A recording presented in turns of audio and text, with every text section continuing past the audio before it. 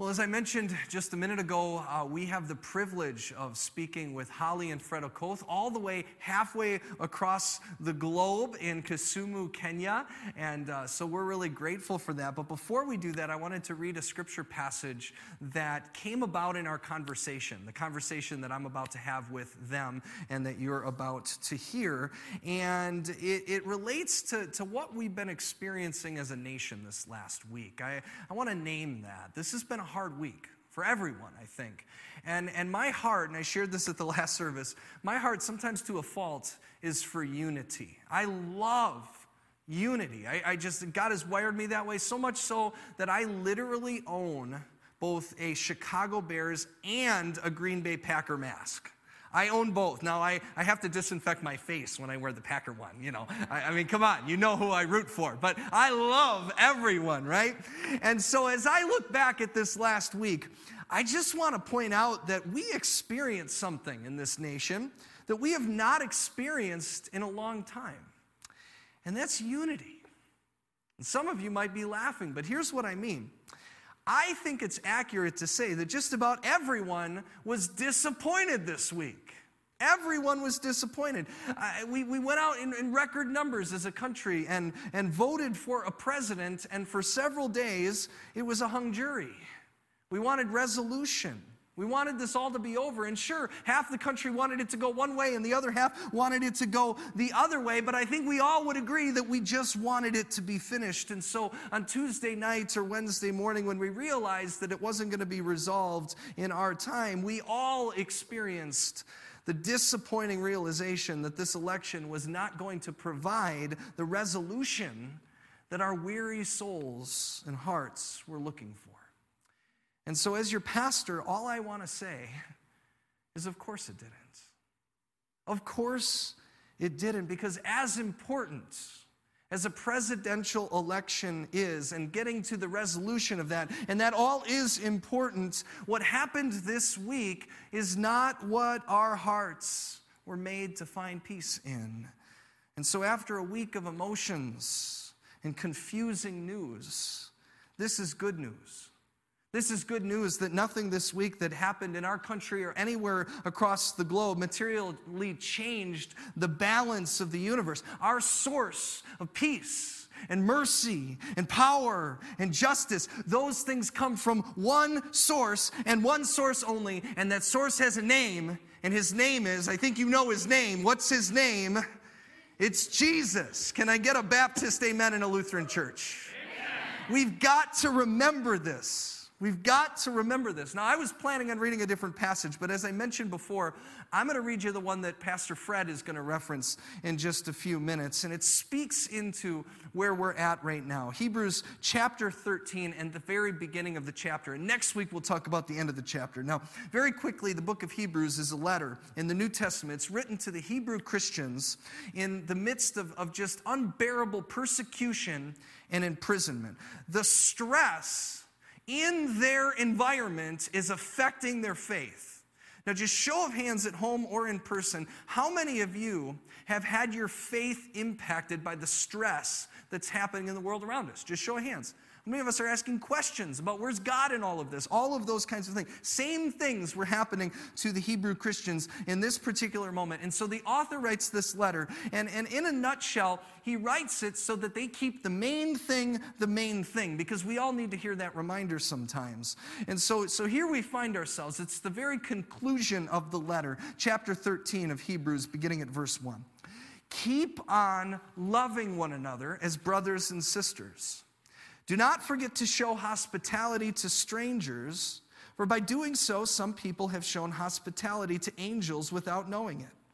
Continue to remember those in prison as if you were together with them in prison, and those who are mistreated as if you yourselves were suffering.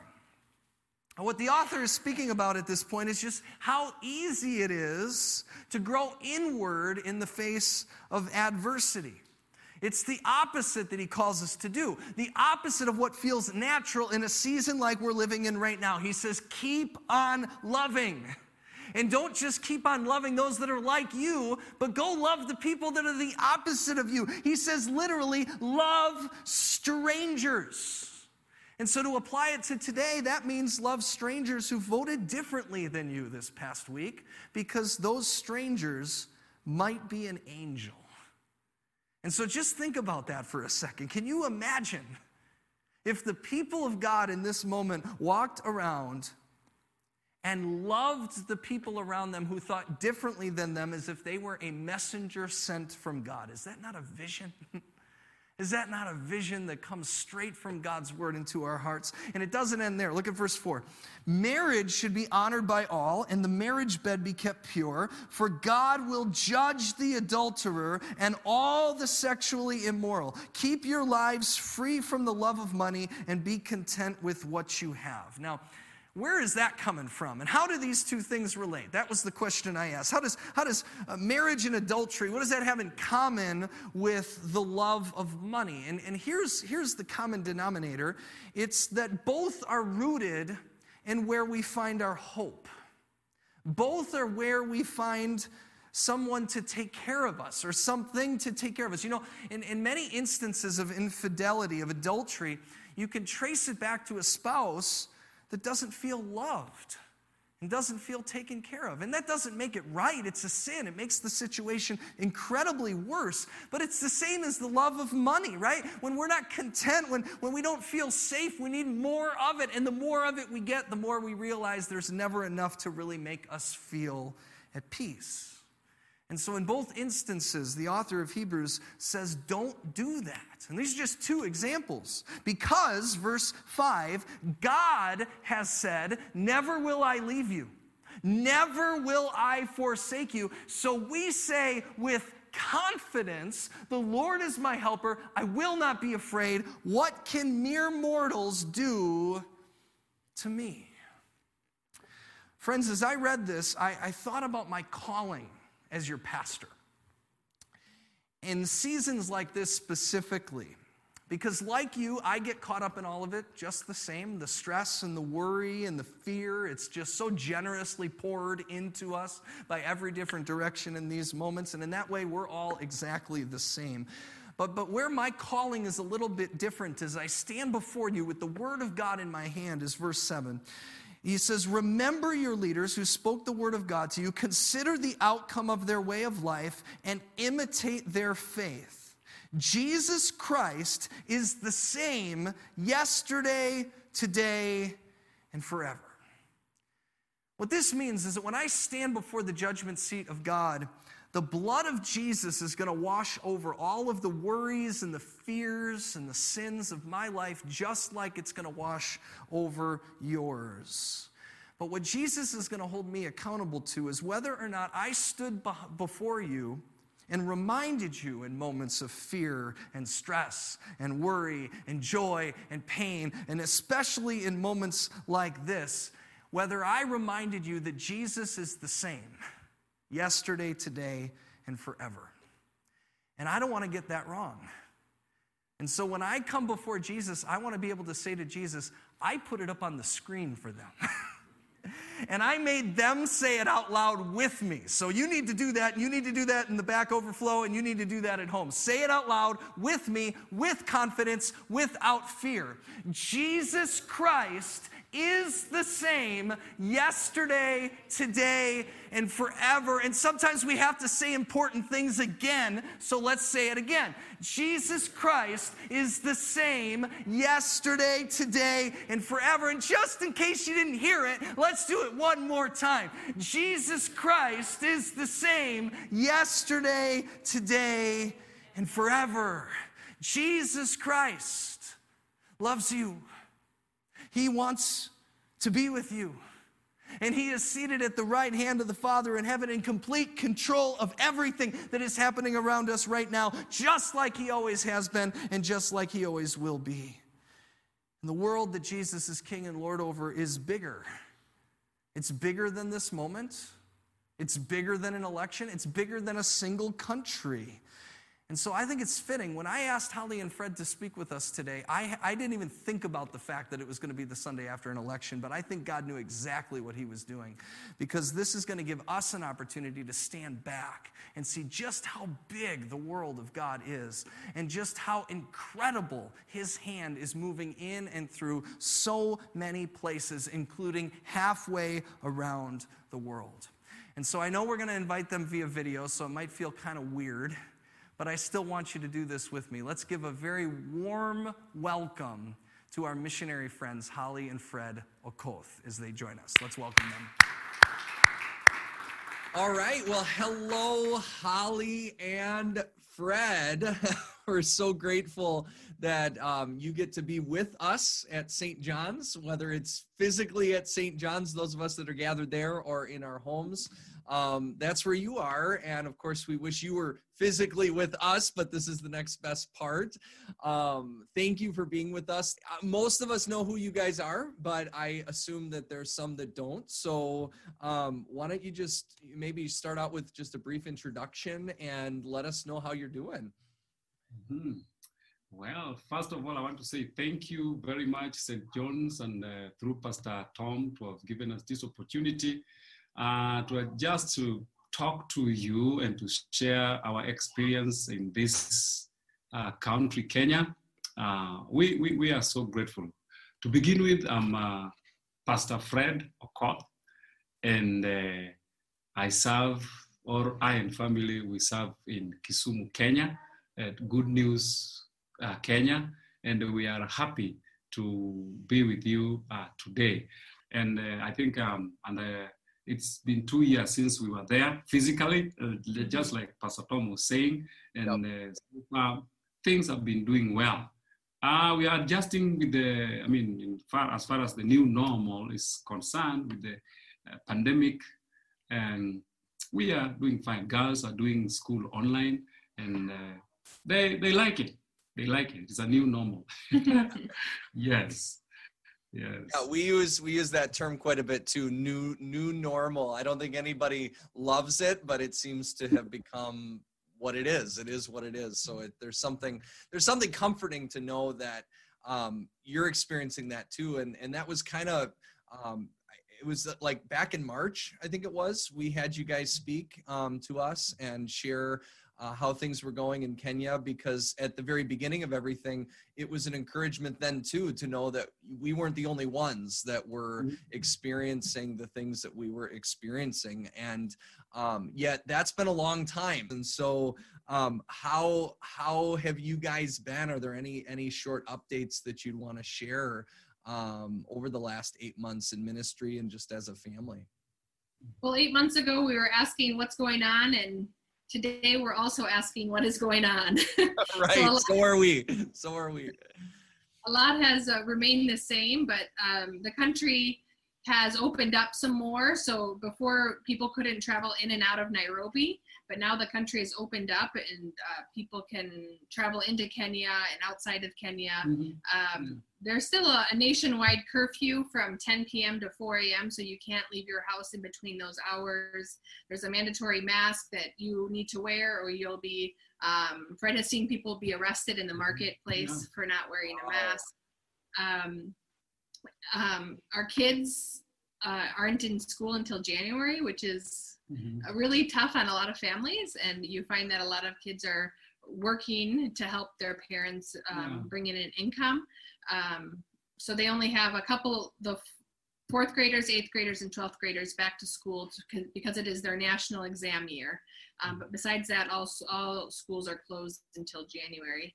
Our church opened back up in July, which has been really good, I think, for all of us to be able to be back in church, be able to check on our brothers and sisters, how they're doing on a weekly basis, both spiritually and also physically, making sure that everyone has what they need. We meet outside under tents, and we social distance. We have more services now, so we're not as crowded. And of course, you have to wear a mask. And we feel like we feel comfortable going to church. We don't feel like we're putting our family or others at risk. And it's a way that we can both feel encouraged in the body of Christ during this challenging time, which is something we really need. So when we first talked about having this conversation, I asked you to think about how has your mission changed as a church, as a family. It isn't that your mission has changed. We're still reaching people with the gospel. We're loving our neighbors, but the way in which we do it changes. And so I just wanted to ask you, how has that all impacted you, and how has your mission changed and pivoted because of what we've been going through? Well, I'm definitely someone who likes to follow rules and have guidelines. And our ministry almost has two different portions to it. We have in the village where we have the majority of our sponsored children and our group of widows. And then we have in the city our church ministry. And we almost see them as two different things. A lot of our project money and the support that we raise, like when you guys give food baskets for Christmas and stuff, that goes a lot to the village because there's an overwhelming need, a bigger need in the village. And so a lot of that goes there. And while the church in Kisumu is for the most part self-sustained, it's able to take tithes and offerings from the congregation and support some of the bare expenses that happen.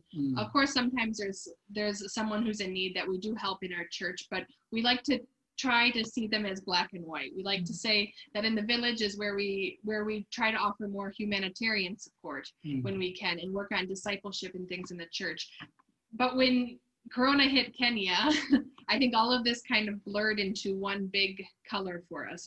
Everything was all of a sudden gray. And I think it was the heart of God that was really convicting us that we can't see things separate anymore because of that the need is overwhelming and that so many of our brothers and sisters would be affected by this pandemic. It had led us to have more compassion for our church members during this time, where normally we've never handed out food baskets in our church in Kisumu, but we knew that in our church in Kisumu, they're not able to really farm land. Where in the village they can farm land. So here there's almost even a bigger need because they don't have land to farm during this pandemic. So it really challenged our hearts to think outside of that box, like you said, in 2020, and to say how can we help the church during this time, and how can we help our community during this time that we're living in. And it was, for sure, I think we had some discussion, like, is this the right step that we want to go? Or there's going to be some repercussions and some aftermath. You know, we live in a more populated area, and it's hard to say this is your church. You know, your church members can be a very large group, and if your members know you're distributing food, we could have thousands of people show up, which just is kind of risky. But we decided to take that chance and to really be able to support our members and to support our most needy community members in Kisumu where we live, as well as our sponsorship program and the widows. And we've really seen, because we've been able to be more compassionate, because we've been able to forget our rules for a little bit and almost live by faith, we've seen an abundance of God's provision in that. And that's been humbling for us because, like I said, I like to follow rules, but almost by following God. And what you're saying to me sounds an awful lot like when Jesus told the disciples that they were going to feed thousands of people, right? You know, I mean, and it's a hard story because we look at that and go, you know, I know the story. I've heard it since I was a kid, you know, it multiplied. But if I was there and I had to order pizza for all of those people, I would be saying to Jesus the same thing. This just doesn't make sense. And it sounds like there's a lot of examples in what you guys have experienced that would look the same way that God has provided for. And there was one in particular that you shared with me earlier when we were talking about someone who needed a whole new house. And that is not something that normally as a church you guys are able to provide, but it was kind of a fish and loaves story. So can you share that with us? Yeah, an older man in our church, we call them in Swahili, there's a word of endearment for elderly man called Mzee. So we call him Mzee Jura.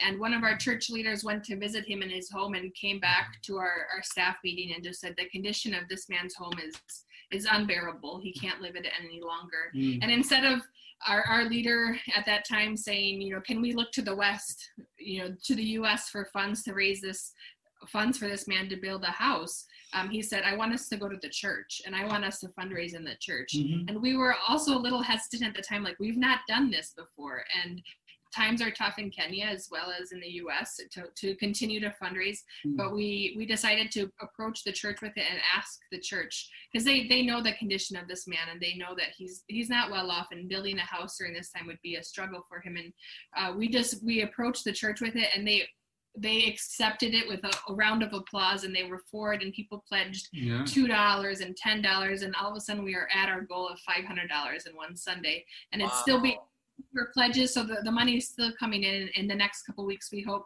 to be able to build in Zejura a house, but for us it was such an affirmation of that when we were able to put our rules aside and show compassion to them, they were also able to do the same and say that, we know as a church we don't build people mud huts, but we're going to build this because it's a brother in need. No, I think that's an awesome story and an awesome example of how God, you sensed his movement in the midst of this, and it was kind of a crazy vision, and at the same time he was in it, and then he invited others along for it as well, that it was the entire church that stepped up that wouldn't have had the opportunity to serve this man together, and for them to be blessed by giving if you guys didn't think outside the box, if you didn't leave the camp, so to speak. So I really like that. And I think one of the ways this whole season that we've been going through has kind of forced us to shift our way of thinking is where we look for help, and specifically what we see is our responsibility to help our neighbors and what hope we have in our government. And I think that's certainly applicable in our world right now. I think if we get to the bottom, as of recording this right now, I don't know if by Sunday we'll have an answer, but we still don't know who our president is as a country. And I think one of the issues there, and why this is such an anxious thing for us as a people, is because we have a different view of what we expect of our governments, what policies are going to take care of us and take care of our loved ones and take care of the things that we find to be most important. And it's just been fascinating that as we've gone through this whole season, we've had to learn to help each other in ways that maybe before we would have expected somebody else to do. And so I'm just kind of curious, have you seen that in your context as well? When we gave out our food baskets for the first time, we had a couple remaining, and one of the gentlemen who was helping us distribute them, I gave him one of the extra food baskets and said, can you give this to your mom, who is a widow in our community? She's not a church member, but I knew she would be someone who'd be blessed by groceries for the week. And later that night, Fred received a phone call from the mom, and she was overwhelmed in tears, appreciating the Lord and our church for being able to provide for her. And that the previous day, she said she spent 11 hours at our local chief camp waiting for 4 pounds of rice from the government. And 11 hours later, she got chased away with hundreds of people with tear gas because there just wasn't enough rice and there was too many people there. And it was so sad for us to hear that that's how our government is handling this situation, but also it gave us hope that what can we do as a church to come to help people and as a ministry. And I really feel like in a lot of ways we've done our part, and we're not done doing our part. We still want to be able to help during this time. No, I thank you. I mean, that's just devastating to hear that that's what's going on. And at the same time, I feel like I can learn, I'll just speak for myself, but I think others as well, just how you're balancing this horrible tragedy in, you should be able to expect far more from your government, right? Whether it's to distribute aid that was given for a purpose, or not tear gas people that are hungry. I mean, that's horrible, right? And at the same time, you didn't allow that to prevent you as a church from stepping up. You helped this family.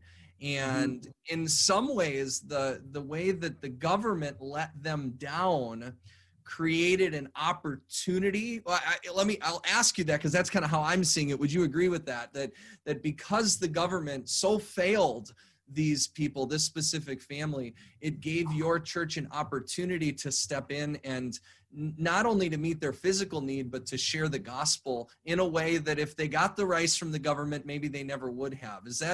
Would you agree with that? Is that what you've seen in that example and in others? Yeah, you are absolutely right. That one, by the government failing to do what it's supposed to do to the community, that one gave us a window or a door on acting in a positive way in reaching these people with this help, and plus the gospel of Jesus Christ of love, So I would say yes. And it reminds us of where we should really put our hope. We shouldn't put our hope in the government or in politics. We should put our hope in the church, in the Lord. Mm-hmm. Yeah. Mm-hmm. What a message that we need to hear right now as Americans, is that we shouldn't be putting our hope where it doesn't belong. And we have a higher hope and a higher calling, and that's hard. It was hard for the Jews. That the author of Hebrews was writing to. It's hard for us right now as Americans who are being so let down by the divisions in our world and in our government. And this is nothing that you guys are foreign to in Kenya either. I know you've had a lot of experience in being let down, and God's used it to allow you to step up. And just an incredible example that you've shared. Kind of as we close, how, all of that considered, how would you encourage us in this season? It's a great blessing to have you, selfishly, because you give us perspective and you encourage us with what you're doing. So how might you be able to encourage us? You know what's going on in our country. You know what's going on in our election. You know all of those things. And then, last and most important, how can we encourage you? We asked that question 7-8 months ago when we had you speak to us the first time. And we would like to know that again. How can we partner with you and encourage you in what you're going through right now? Yeah, I mean, on the question on how we can encourage you, based on the last statement that my wife has really put, as in she said that our hope should be totally on God, not on politicians, because they will fail us as the way they have been, So I think to add on what she's really said, I just want to encourage you that to love one another. I mean, as a church and as a country and as a people of the united country, love one another, regardless of their affiliated party, regardless of who they voted for. I think, just like I said, let us just love one another, encourage one another, take one another as individual. Because that one will really put the church and the country together. Love has to come first, regardless of their party. Yeah. Thank you. So what you shared, Fred, was an encouragement to us. How would you, how can we encourage you in Kenya and continue to partner with you in ministry? Earlier today I was attending an online Zoom Bible study for missionaries in Kisumu, and I was teaching on the book of Philippians and chapter 4, where Paul expresses his gratitude to the church for their generosity. And as I was teaching this, it was funny because I knew in the evening tonight, we'd be meeting with Pastor Tom, and I just thought, this is St. John's Church to us right now. The way that Paul was saying, thank you for sharing your generous gifts with us. And he also went on to say that you have shared with me in my troubles. And I have just I don't want to look forward, but I just want to thank you for, as we look back and say, Mhm. you know, in a year ago, we've now had our new car for a year, and to think a year ago, Right. St. John's partnered with us Yeah. in helping us get that car. Mhm. You know, you had helped us get our first matching fund off the ground, Mhm. and then to think that was a trouble, that was a crisis that we were in some ways, not Yeah. having been through the ministry, Mhm. and then to think about just, you know, a couple months ago when you reached out to us, Pastor Tom. I remember talking to Alyssa, and you said, "Hey, if there's any way that we can help you, Yeah. let us know." And I remember that when I hear Paul say, "You have shared with us in our troubles," that in times of trouble you have reached out and you have been an encouragement to us. So just like Paul thanked the Philippians church, I would like to thank your congregation, St. John's, for just standing with us. I feel like our burden is lighter when we know we have partners like St. John's to be with us. So thank you. Mhm. Mhm. Thank you, because I feel the same way. I think I speak for all of us, especially right now when we're feeling so isolated and divided, to know that we are united, and to know that we're united here and we're halfway around the world from each other, right? And the gospel does that for us. It did it for Paul and the church in Philippi. And it does it anytime we encourage one another and support each other. So thank you both. I want to speak to, you know, the people in our community. If you want to support Fred and Holly and the ministry that they are doing every single month, it's by a thread that they're able to continue to do the things that God's calling them to do. And so we will include information if you want to give to them financially. There's a website you can do that. You can't buy lasagna anymore, unfortunately, because it's all been spoken for. But I have a pan, so if you're hungry, come to my house and we'll enjoy it together.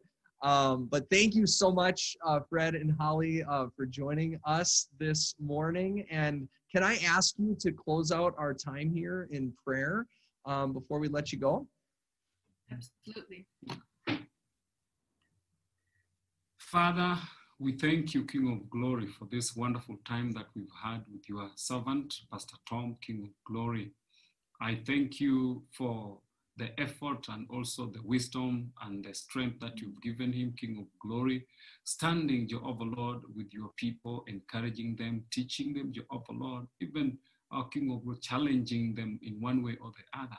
I want to say thank you. And even Jehovah, I want to say thank you for using him, King of Glory, even to encourage his church members, King of Glory, to support us, O King of Glory, and even Jehovah Lord, to go extra mile, Jehovah Lord, in standing with us together with the ministry that you've entrusted to us, King of Glory, here in Kenya. We thank you and we glorify your name. May you be lifted up, O King of Glory. I want to remember, Jehovah Lord, the country, West, King of Glory, and I want to say, Lord, may your peace prevail, King of Glory. No matter who, Jehovah Lord, have won this election, I want to speak of peace, King of Glory. Violence, King of Glory, comes from the kingdom of darkness. And as the Bible says, King of that the enemy comes to steal, to destroy, and to kill. That is his intention. I want you, Jehovah Lord, to ask you, may your spirit go, King of Glory, ahead and also to inhabit the hearts of people that the enemy might have captured right now in readiness, Jehovah, to cause chaos. Lord, I want to ask you, Jehovah, that may you please calm them, my Father, and Lord, control right now. Thank you, King of Glory, for there is no one like you. In Jesus' name, we pray and believe. Amen. Amen. Amen. Thank you. Thank you for your prayers. We need them. And we'll continue to ask those things of God, and we so covet you asking them on our behalf as well. Thank you, Holly and Fred. You guys have a wonderful rest of your evening. Bye-bye. Bye.